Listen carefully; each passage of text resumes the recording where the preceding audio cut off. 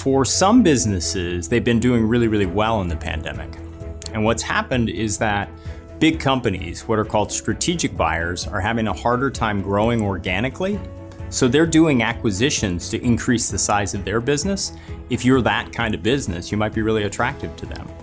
And for private equity or financial buyers, they have a whole lot of what's called dry powder, a lot of money to invest, and fewer companies that are doing well. So in many cases, not only are multiples or the value that they'll pay for your company as high as they were pre-pandemic, but in some cases, just because there's less supply, they're paying more for companies.